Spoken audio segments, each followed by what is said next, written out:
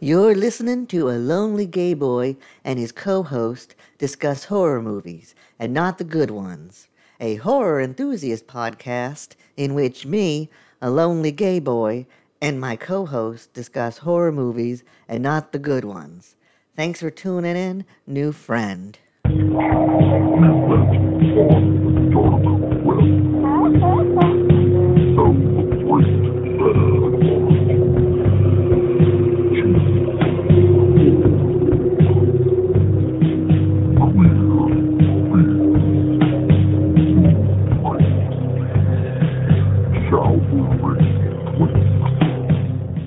Lonely Smith here, dear listener, and joined, as always, well, or at least most of the time, by co-host.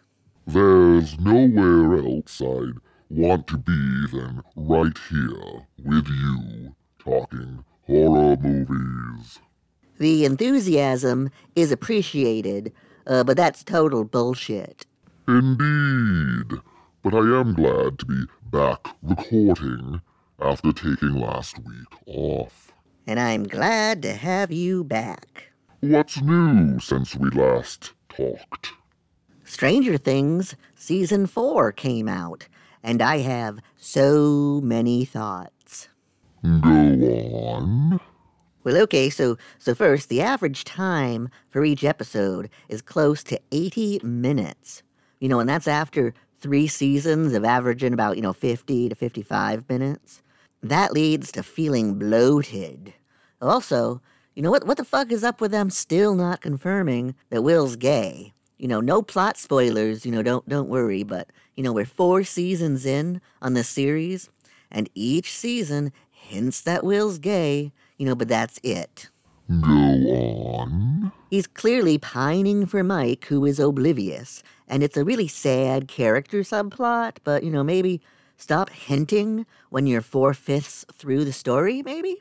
Although if the episode length trend continues, Season 5 will be as long as the first 2 seasons combined, so I guess there's plenty of time to shoehorn in actual on-screen representation with Will. Go on.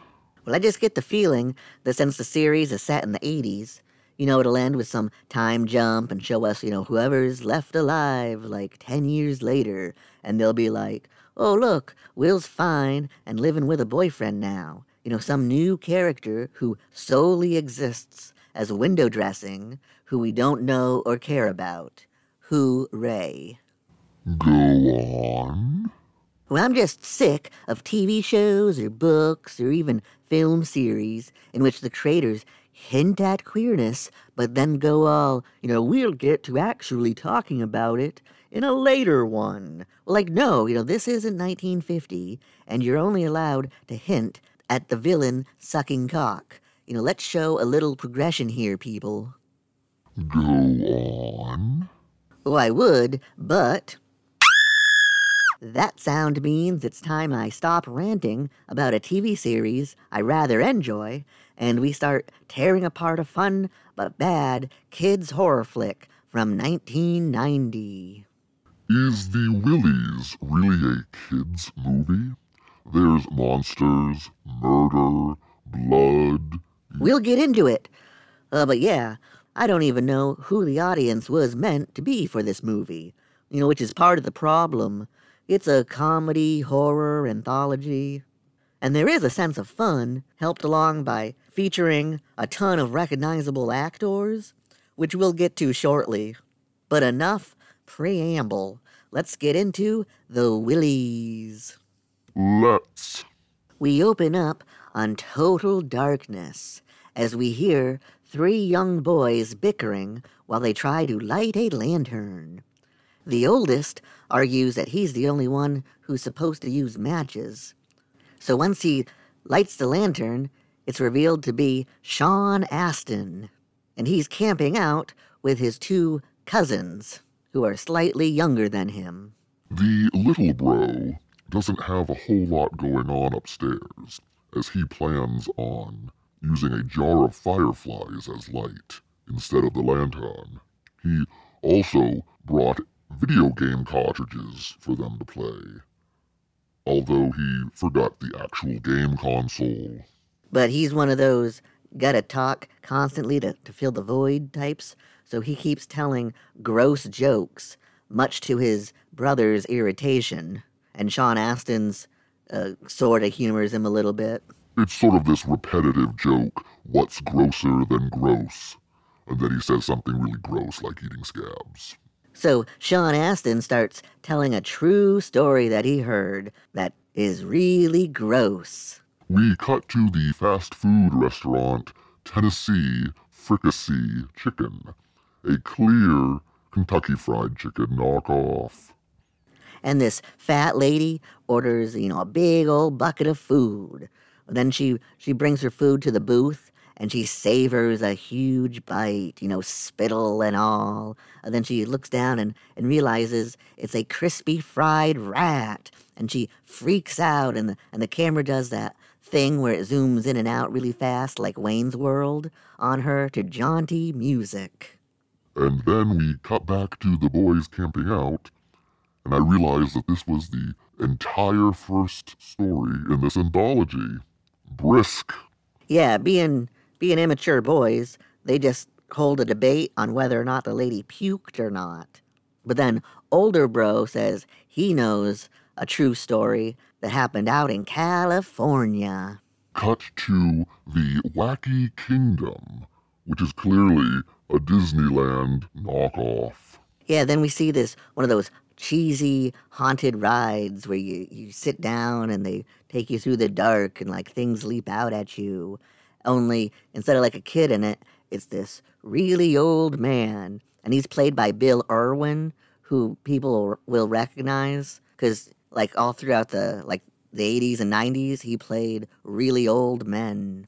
And he freaks out when a zombie comes at him. And I would too, because this is the first on-screen appearance of stoner comedian Doug Benson. Clearly he's only riled up because he doesn't have a joint. Yeah, he sort of attacks the old man, and his arm comes off. That's not supposed to happen. So the zombie runs off, and the ride continues as this Victorian-era, British woman pleads for help as a ghoulish Jack the Ripper slits her throat, and green blood shoots out onto the old man's sweater vest. There's a line of ghouls he passes. Farmer Hackett jumps out and swings his axe at the old man. Cut to the end of the ride with a young lady thanking guests and telling them to enjoy their day. And the old man's seat arrives, but he's been scared to death. She screams and faints. We pan outside the Wacky Kingdom to see a ghostly construction sign reading, "Refurbishing in progress. R.I.P." And back inside the tent, the older bro says since the old man died of fright, well, that's why they had to make it a real wussy ride from now on. Sean Astin remembers hearing about it from someone who was on the ride that day. Like all urban legends. And then little bro says he knows a true, spooky, gross story too, because it happened to his friend's grandmother. Cut to an old lady who has just washed her poodle in the kitchen sink. This doesn't appear to be a ripoff of a franchise, just someone's kitchen in the suburbs. So she puts the poodle in her microwave to dry off so he won't get a cold. And she sets it for 3 minutes on high. Like you should never, ever do. And the old lady's all, cootsy-wootsy, waiting for the 3 minutes, while the poodle just kind of whimpers in the microwave. But don't worry, the microwave, 3 minutes ends, and she's all excited, the poodle is all dry. Then Pooh comes fucking blows up through the window and covers the lady in gore in this kid's movie. It is cartoonish, at least. Back in the tent, the older boys don't believe little bro. Well, then Sean Astin says he knows an even better story. And this is when the older bro says, Wait a minute. This isn't that dumb story about the time you and your friends found that pirate ship in an old cave? Such a fun Goonies reference. So Sean Astin, he reels the brothers in, saying this story is guaranteed to give you the Willies. Cue lightning, cut to title card and opening credits. I spotted in the credits, special effects are done by Tony Gardner. He's a big name in special effects. You might know him from working on such films as Hocus Pocus, The Craft, Evil Dead 2, Army of Darkness, Dark Man. He's also the go-to in charge of the Child's Play films and TV series. You can see him as one of the zombies in Michael Jackson's Thriller video, and he plays himself in Seed of Chucky when he gets decapitated by the Chuckster and Tiffany. Oh, that's really cool. I didn't spot that. So Sean Astin says that his story happened before he moved to where the brothers now live, back at a school that his dad used to work at. This happened to a kid named Danny Hollister back at the town of Greeley.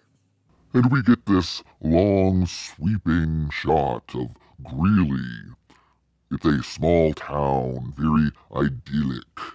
We're introduced to Danny, a short child with glasses who walks to the elementary school with his bag in one hand and his lunch in the other. And of course, being a slight child with glasses, 3 slightly larger, but still little kids start bullying him. The main bully, Rudy, is wearing an Iron Maiden t-shirt, of course, and he's kind of got a mullet, and he's a real asshole. And one of his lackeys is Ben Seaver from The Growing Pains. Then there's a third one. There's a third bully, but he don't matter. So the kids throw Danny's stuff to the floor and shove him down. And Rudy notices a glass case from an art exhibit. Danny's colored pencil drawing of Greeley won first place and has a ribbon on it, so Rudy tears it down. I spotted a fun Easter egg. One of the children's art drawings has big blocky letters reading Tony G for Tony Gardner. Well, see, this is why I have you around, co-host. So Danny warns Rudy, well, he'll get in trouble. So Rudy doubles down to ensure Danny won't tattle by having the other guys hold him while he grabs a fire hose, which can't be good. This is when we are introduced to Mr. Jenkins. He is this happy old janitor man with a mustache and glasses and sort of this happy old-timey accent. And just singing a song to himself. He is played by character actor James Karen, who started acting in the 1940s and continued until he died in 2018. He's one of those guys you see everywhere and go, oh, it's that guy from that thing. Yeah.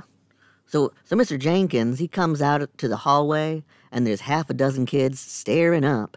Somehow, Danny is hanging from the ceiling with the fire hose wrapped around his shoulders and waist, and the ribbon is over his mouth, so he's all muffled. So Mr. Jenkins tells the kids to skedaddle and questions Danny about how he got up there, although Danny can't reply. So Mr. Jenkins lets him down and helps untangle the poor kid, and Danny refuses to tell him who did it. But, Mr. Jenkins guesses it was Rudy and his sidekick's frickin' frack, and he promises not to tell anyone that Danny told him who did it. In a bit of foreshadowing, Mr. Jenkins tells Danny not to worry, because bullies get what they deserve in the end. And he tells Danny to hurry to class because Miss Titmarsh is a real sourpuss. And he tells Danny if anyone bothers him, come tell him. And Danny goes to class, and Mr. Jenkins just leaves the fire hose hanging from the ceiling and heads to the boys' room to clean it. The man is on a schedule. So Mr. Jenkins carries his cleaning cart into the boys' room, and then we just see him through one of those The door has one of those like glass windows on it that is frosted or whatever, so you just see the outline on the other side. Which is good because it's going into the boys' bathroom. And it looks like something bangs into the janitor's head, and he falls down.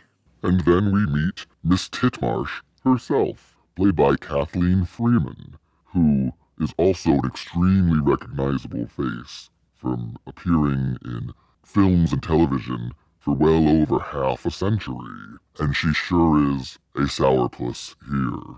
You might recognize her as the nun from Blues Brothers, or the nun from Blues Brothers 2000.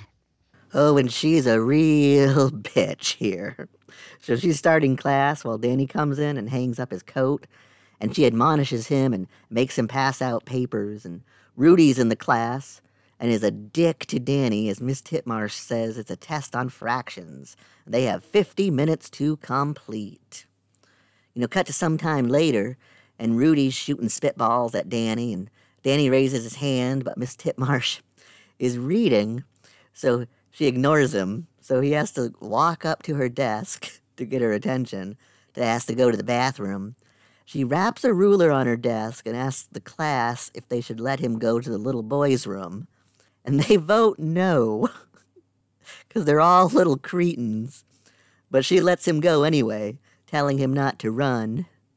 So Danny has to sneak past the janitor's cart to get into the boys' room because it's been left unattended, and he tries the first stall, but it won't open, so he thinks Mr. Jenkins is cleaning it. And then he goes in the second one, but it is out of order and disgusting. So he goes back to the first one again, and because he just thinks that Mr. Jenkins is cleaning it so that he can take a break or something. So he opens the door, and there's a fucking monster standing on the toilet. It's all like gray and hairless with big black eyes, and it's kind of growling at him. This took a turn for sure. So Danny runs to the door and struggles with the cart, but he manages to turn it over and run out, and he tries getting the attention of a science classroom through the window, but nobody pays him attention. So he makes a tactical error and runs back to tell Miss Titmarsh there's a monster in the bathroom. The mean old bitch doesn't believe him and orders him to sit down and finish the exam.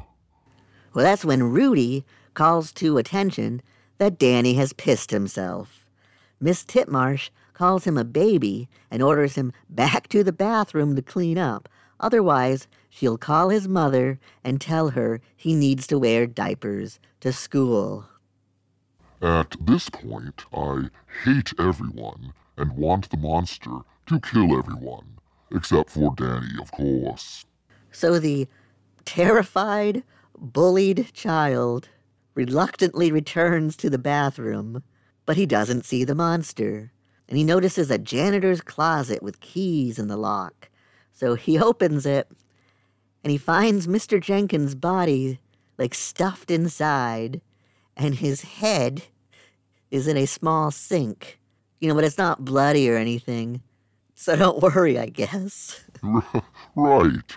Then the stall door opens and the monster comes out. So Danny throws a bar of soap at it. It catches it, so Danny grabs some powdered soap and throws it at the monster to run past it.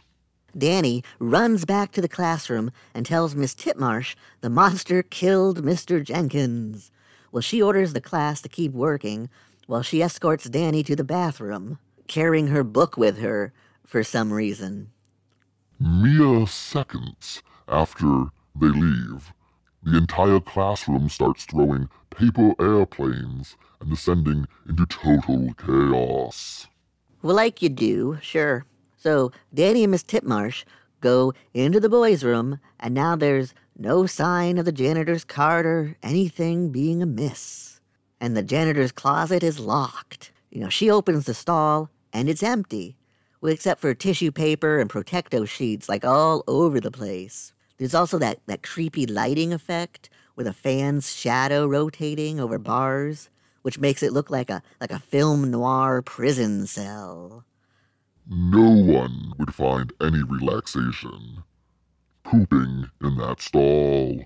She starts cleaning up the stall, going on a tirade, while the ceiling panel silently is removed and the monster lowers itself behind her. She sees it and starts hitting the monster with her book, but he grabs it and grabs her and pulls her up into the ceiling. Her shoe falls off into the toilet water, which turns red. Danny just watches the monster make eye contact with him as he slowly replaces the ceiling panel. We cut back to the classroom, and it's goddamn Lord of the Flies in there as Danny runs back.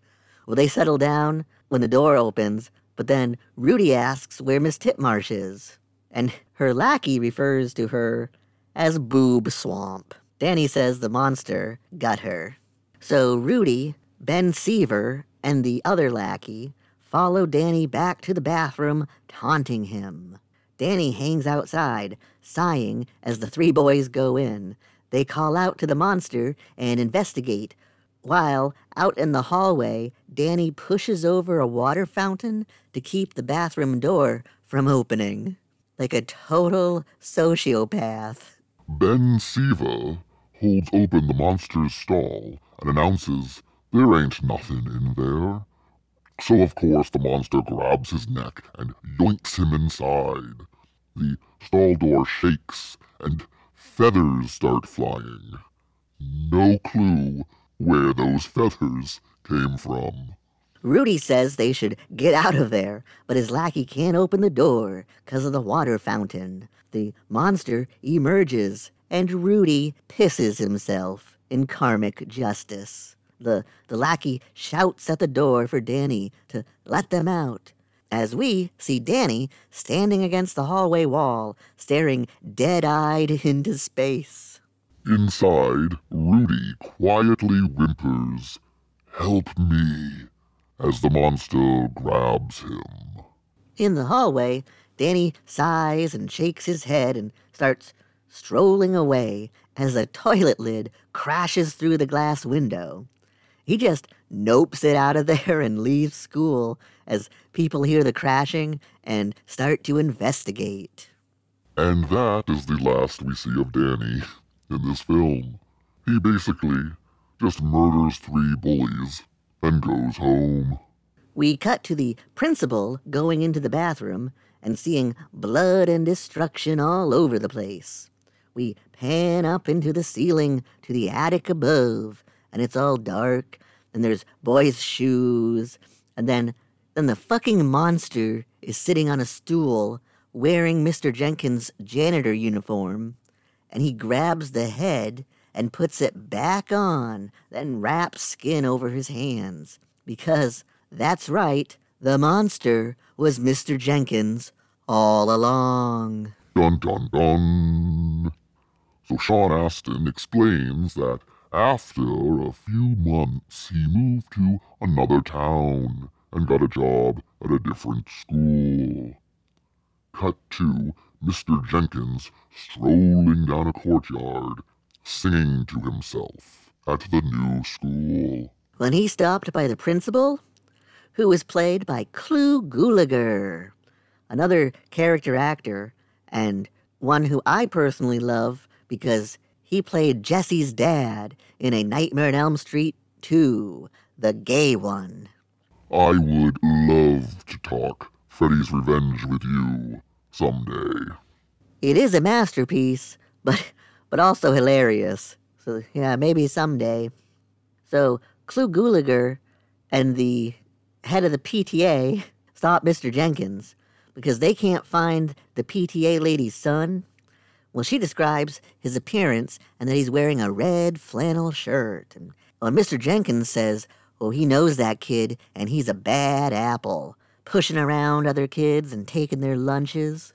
Clu Gulager's all flustered by that and he leaves with the PTA lady. So Mr. Jenkins stares at them leaving, then reaches into his mop bucket and pulls out a blood-stained red flannel shirt to start cleaning the window with. We haven't touched on it, But this film moves very slowly. This coda with Klugulagar and the PTA lady is a perfect example. It is over 3 minutes long, and there's nothing new in it. We get that Jenkins is the monster, and he kills bad kids, and he moves from school to school. A short story in an anthology doesn't need a 3-minute coda that adds nothing but 3 minutes to the runtime. Yeah. So back with the boys camping, Sean Astin says they never caught Mr. Jenkins, the killer janitor monster. He just keeps moving around from school to school. And he could even be at their school. The bros, they don't believe him, but Sean Astin swears it's true because his dad worked at the school. And they can even ask their Uncle Henry about it if they don't believe him. Hi there, dear listener. Lonely Smith here, taking just a moment to do a little house cleaning for the podcast. This episode is brought to you by Bride of the Monster. Yeah, that's right. I was looking at it, and you can see like how many listens and downloads and plays episodes of your podcast get. And I won't get into the specifics, but it's like there's a baseline that just about every episode and minisode has. And for some reason, our episode on Bride of the Monster is literally half the baseline. And of course, some episodes have a lot more listens, like Friday the 13th and Voodoo Academy. So I just want to remind listeners that only a fraction of you have listened to our episode on Bride of the Monster. Well, it's a good one, and we might be doing the sequel next season. So maybe turn back and give that one a little listen to. That would be swell. Okay, and while we're at it, I haven't calculated how many hours it takes us to put together a full episode of the podcast, but I'd say somewhere around 10 hours or so, and that's why we do the minisodes every now and then, because that's a great way to keep putting out content weekly, but having a lighter week every so often. So we're going to try and plan for minisodes every few weeks, and I've got a great one set for right before the season finale, which is fast approaching. And why am I telling you all this? Well, only because this is where you come in, dear listener. You see, we're going to be conducting some polls and getting some feedback and all that from you and going over it in our minisode, and that'll help shape season 2. So how can you be a part of that and make the show better? Well, start following us on Instagram at Lonely Gay Boy and his co-host Horror. You can also search Lonely Smith and find us. That'd be real swell. And even better and sweller is our Patreon, which will have more exclusive polls and whatnot. And that's at Lonely Gay Boy Horror Podcast. You can become a patron and support the show and make it even better for, as low as $1 a month, or $3 a month, or $5. Anything I get will help it make it so I can get movies, to watch, for next season, because they ain't cheap. Sometimes you gotta go on like Voodoo and pay like $4 for a movie, and I don't have $4 unless you give me $4. Okay, back to the show. I'm sorry about that pitch. I feel like a dirty whore. Okay, back to the show. No, actually, I feel bad for saying dirty whore because we're sex positive here, and we support the rights of sex workers. So I regret saying that. Okay, back to the show. Well, actually, now that I think about it, I don't think I sold you yet on our Bride of the Monster episode. It's a goofy old good time with an Ed Wood movie, and we're proud of it and worked real hard on it. And okay, I feel like I've feel like I really destroyed all the momentum we have in our Willies episode. Ugh, shit. Back to the episode. The little bro thinks the fireflies are getting dimmer, and Big Bro says he shouldn't keep them in a jar. He should be careful, or he'll end up like Gordy Belcher. Sean Astin asks who Gordy Belcher is, since Bob's Burgers hasn't come out yet, so he can't make a joke about him being Gene's alter ego. The bros tell him that Gordy was a kid who used to go to their school with them, who had a rather odd hobby, and he shouldn't have ever gone to old Farmer Spivey's place. As we segue into the last story. And any fans of Salute Your Shorts will now take notice, because Gordy Belcher is none other than the man himself. It's Donkey Lips. Fun queer fact about Salute Your Shorts. The actor who played Sponge was bisexual and just sort of coming into his own during the filming. So he decided that Sponge would be gay, and he tried playing it as gay as far as he could, within the confines of the script.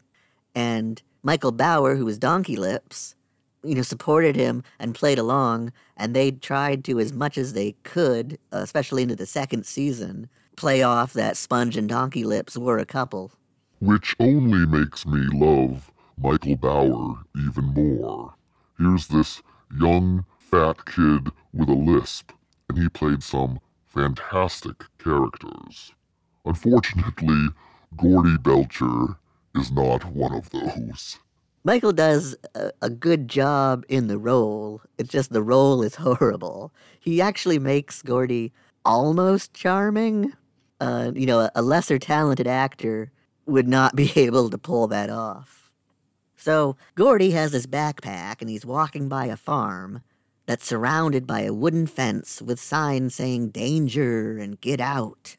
So he kicks open the bottom half of some planks so he can sneak inside with the fence, still looking intact. When he cuts open a sack of fertilizer and puts it in a jar. Inside, we meet Farmer Spivey, who is basically a cartoon crazy farmer, complete with cackling. He is spray painting his logo on sacks of Spivey's own miracle manure. Gordy knocks over a rake and runs off as Farmer Spivey takes a rifle and shoots it like 1.5 feet away from Gordy into the fence. Oh, and in the background, you can see a ginormous carrot. So the manure has to be good. Spivey asks Gordy what he's doing, so Gordy calls him an old fart. Oh, the intellectual barbs these two nemeses share. Spivey's warned him before and calls him a rodent for stealing and messing up his fence. And Gordy rightly points out that he's not the idiot who blew a hole in it. They exchange some more barbs until Spivey runs Gordy off. So Gordy tears through the fence now that he doesn't need to be sneaky about it.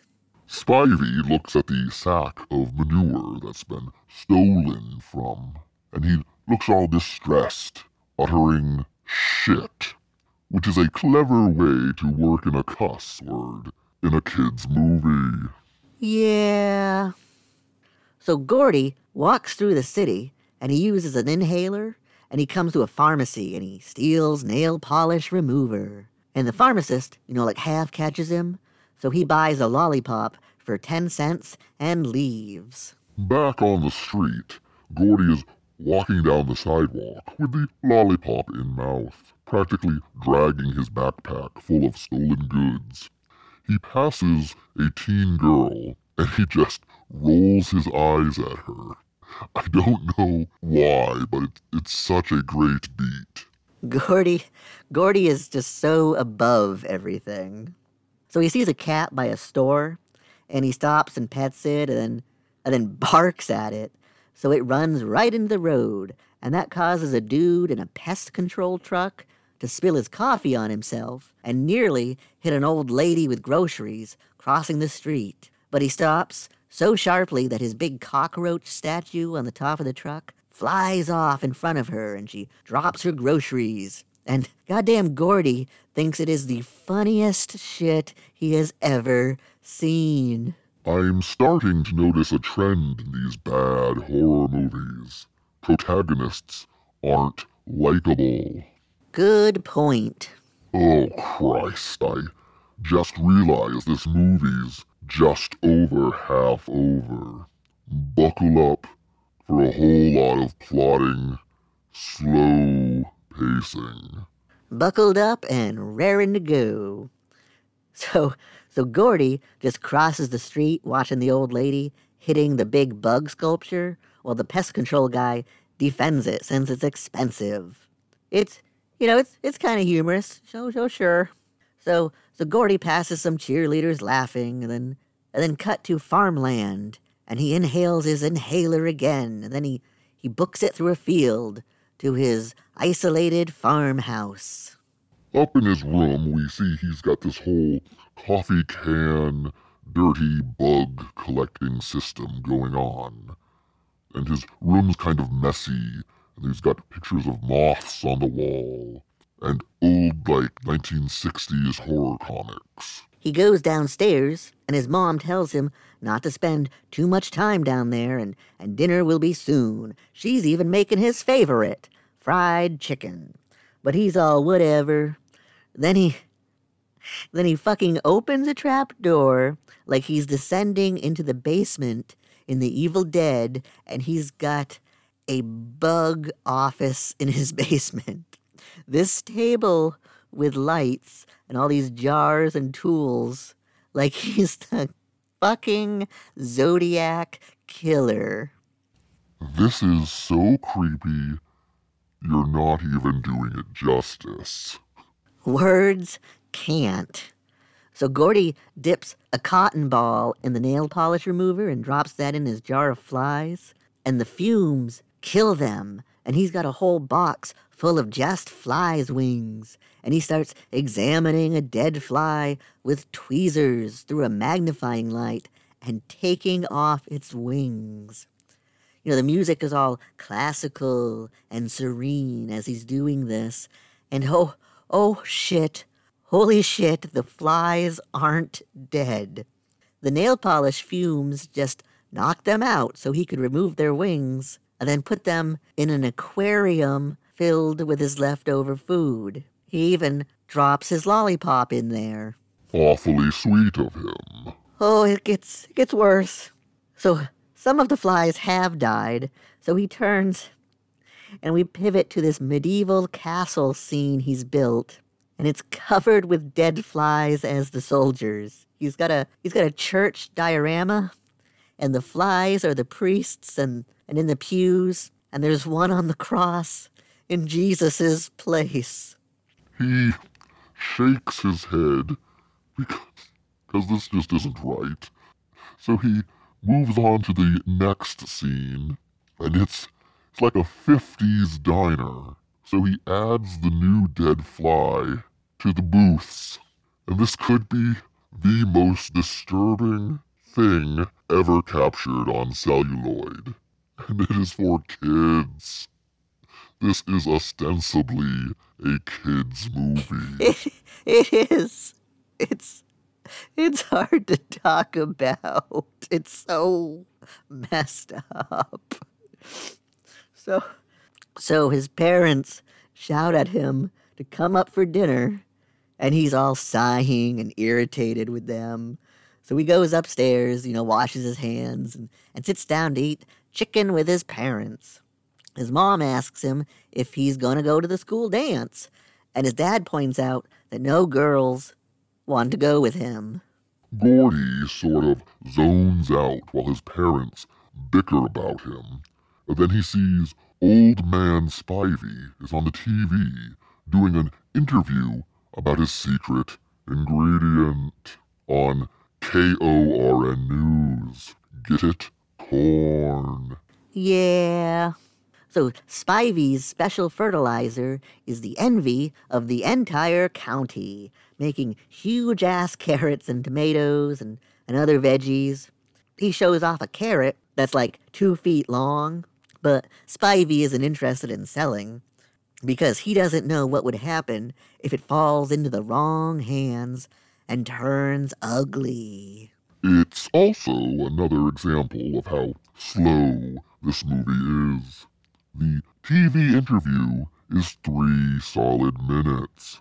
All it does is tell us that fertilizer has a secret ingredient which makes veggies grow like crazy. And they take 3 minutes to hammer home the idea. True, but it's kind of fun that reporter Brock Richards, was a real news reporter playing himself. And the anchor woman is played by Kirk Cameron's wife, who played his girlfriend on Growing Pains, continuing the Growing Pains casting connections for some reason. Oh, and there is a laugh at the end of the interview. A fertilizer the likes of which this reporter has never seen before, and that's no bull. For KORN News, I'm Brock Richards. Are we still rolling? Thanks, Brock. So Gordy and his parents talk about Spivey some more until he sees a fly and captures it, and his parents are understandably freaked out. His dad complains that Gordy doesn't play sports, isn't interested in girls, and he doesn't have any friends. And since he didn't raise a fruitcake, he's putting an end to the fly obsession. His mom takes out a can of raisins, and it's filled with flies. We cut to Gordy sleeping that night and see that there is an electric fly zapper outside his room, which casts his room in this creepy blue glow. It is effective. Yeah, he sleeps in pajamas with his stuffed Bugs Bunny. And I don't know how they cleared that, but it's Bugs Bunny. So he goes downstairs for some water, and the little TV in the kitchen turns on by itself. And it shows scenes of Gordy, like taking the tweezers and messing with flies. And then, because of course it does, it cuts to a scene of Family Ties with Kirk Cameron sitting at the table with Tracy Gold. And Kirk Cameron is kind of irritating her while he's capturing flies. And she asks what he's doing with them, and Kirk Cameron turns directly into the camera and says they're not for him, they're for Gordy Belcher. What a bizarre cameo. They had to have shot that on the set of Growing Pains. Why? Why not? So the TV cuts to Spivey talking about his miracle manure. And then he goes all creepy, warning Gordy to stay off his land. And the TV goes out, and he hears buzzing in the fridge. So he opens it, and he sees himself dead and all blue in the fridge with flies all over him. The makeup on dead Gordy in the fridge is too good. Spivey comes back on the TV laughing, saying that's what happens to things that go bad. So Gordy wakes up from the nightmare, and he grabs his inhaler, but it's stuffed with maggots. Then he realizes his bed is full of worms, and he freaks out. Understandably so. But then Gordy wakes up from the nightmare and checks his inhaler, and it's fine. And then he sees, there's no bugs in his bed. Besides, Bugs Bunny. Yeah. So then we go to an outdoor lunch at Gordy's school the next day. He brings his tray to a table, and he forces his way into the middle of a bench, scooting the other kids over, and they go silent. Gordy offers them a bag of cookies, but they don't take it.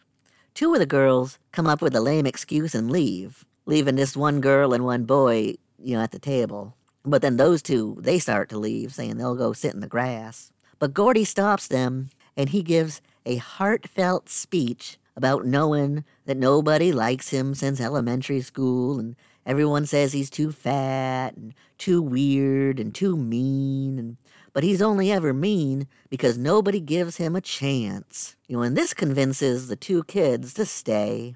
And we see, there might be goodness in old Gordy after all. So he offers them his homemade cookies again, and this time the girl says she'll take one. And Gordy looks like a kid on Christmas morning as she bites into it and runs off screaming because there are flies baked into the cookie. Cut to him leaving the principal's office with a note, and the nurse chastises him to go home as she tends to the girl who bit the cookie. So, of course, on Gordy's way back home, he can't help himself but stop at Farmer Spivey's. Only now, the private property signs say, "Welcome," and "Come in."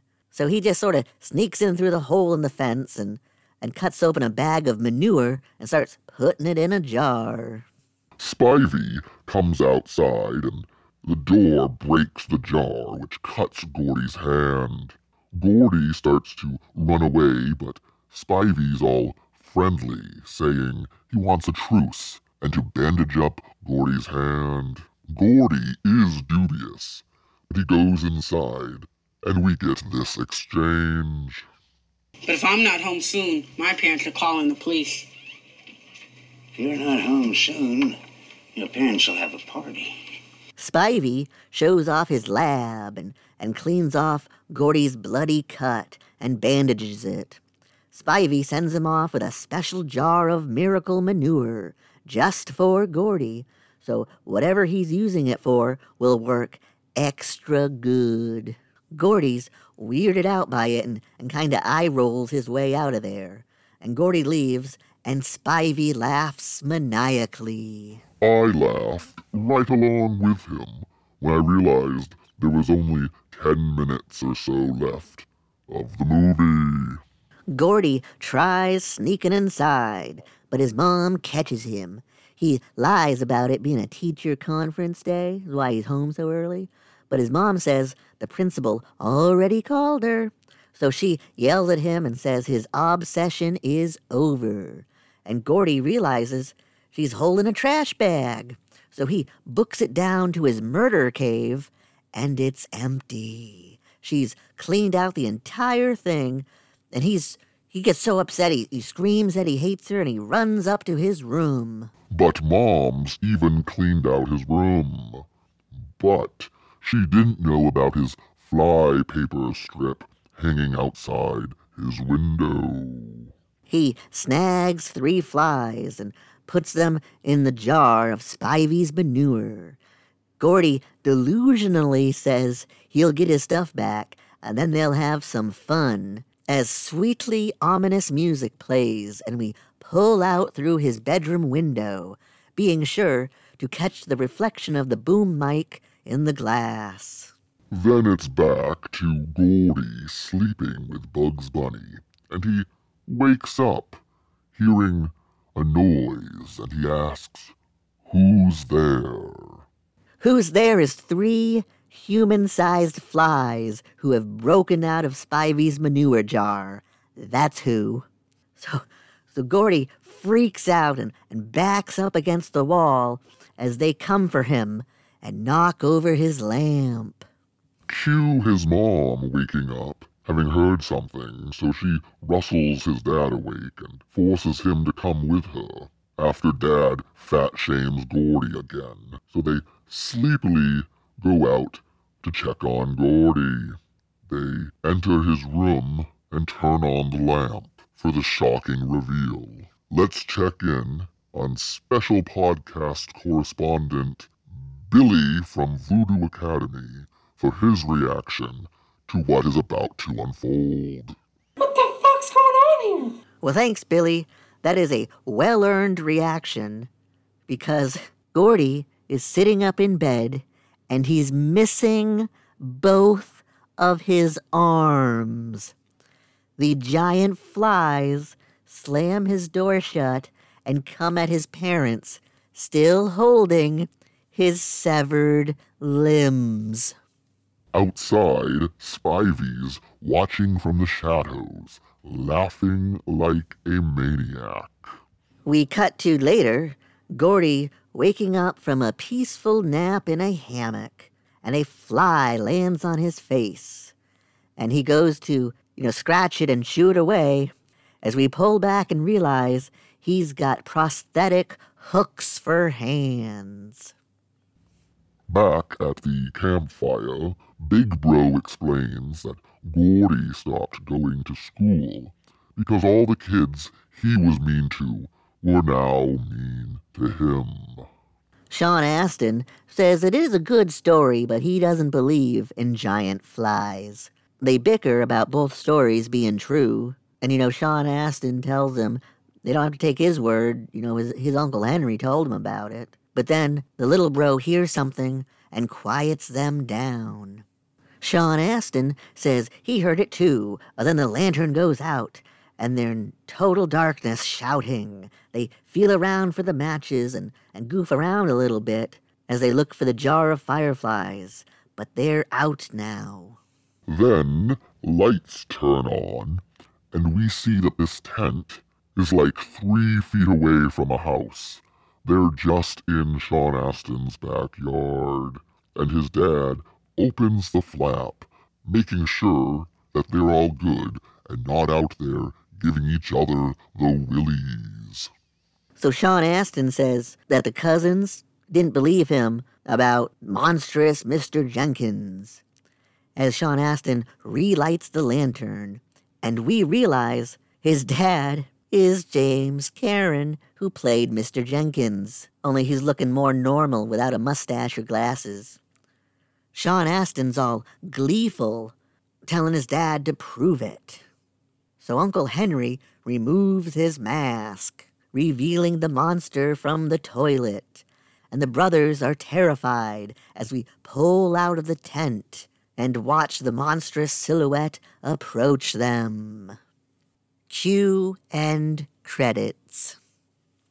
There you have it, dear listener, the Willies. And I think there's a whole lot to like here, but, not 90 minutes worth. It's certainly cheesy, but it's meant to be.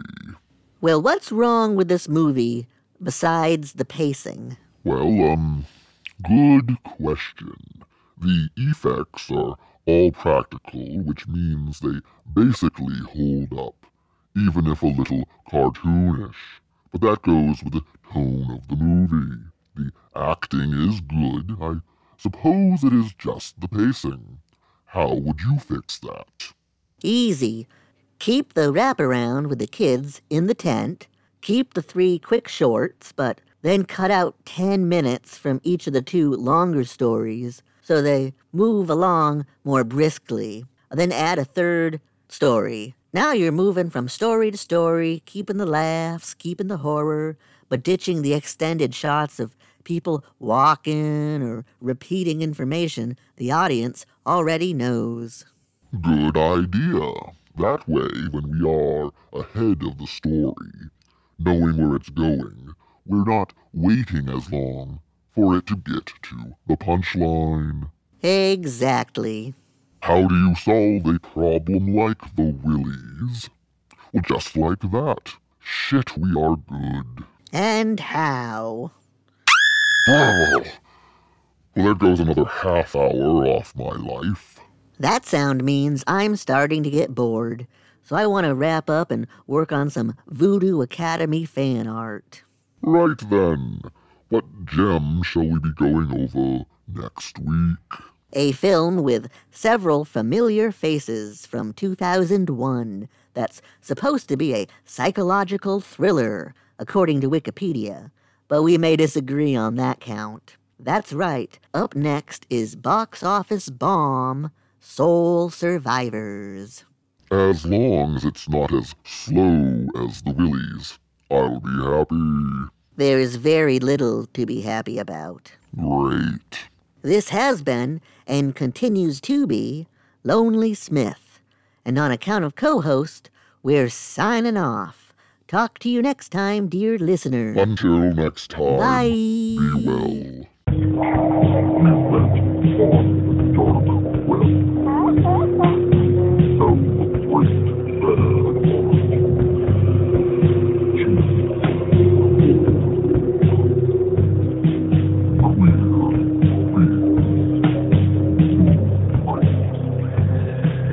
Shall we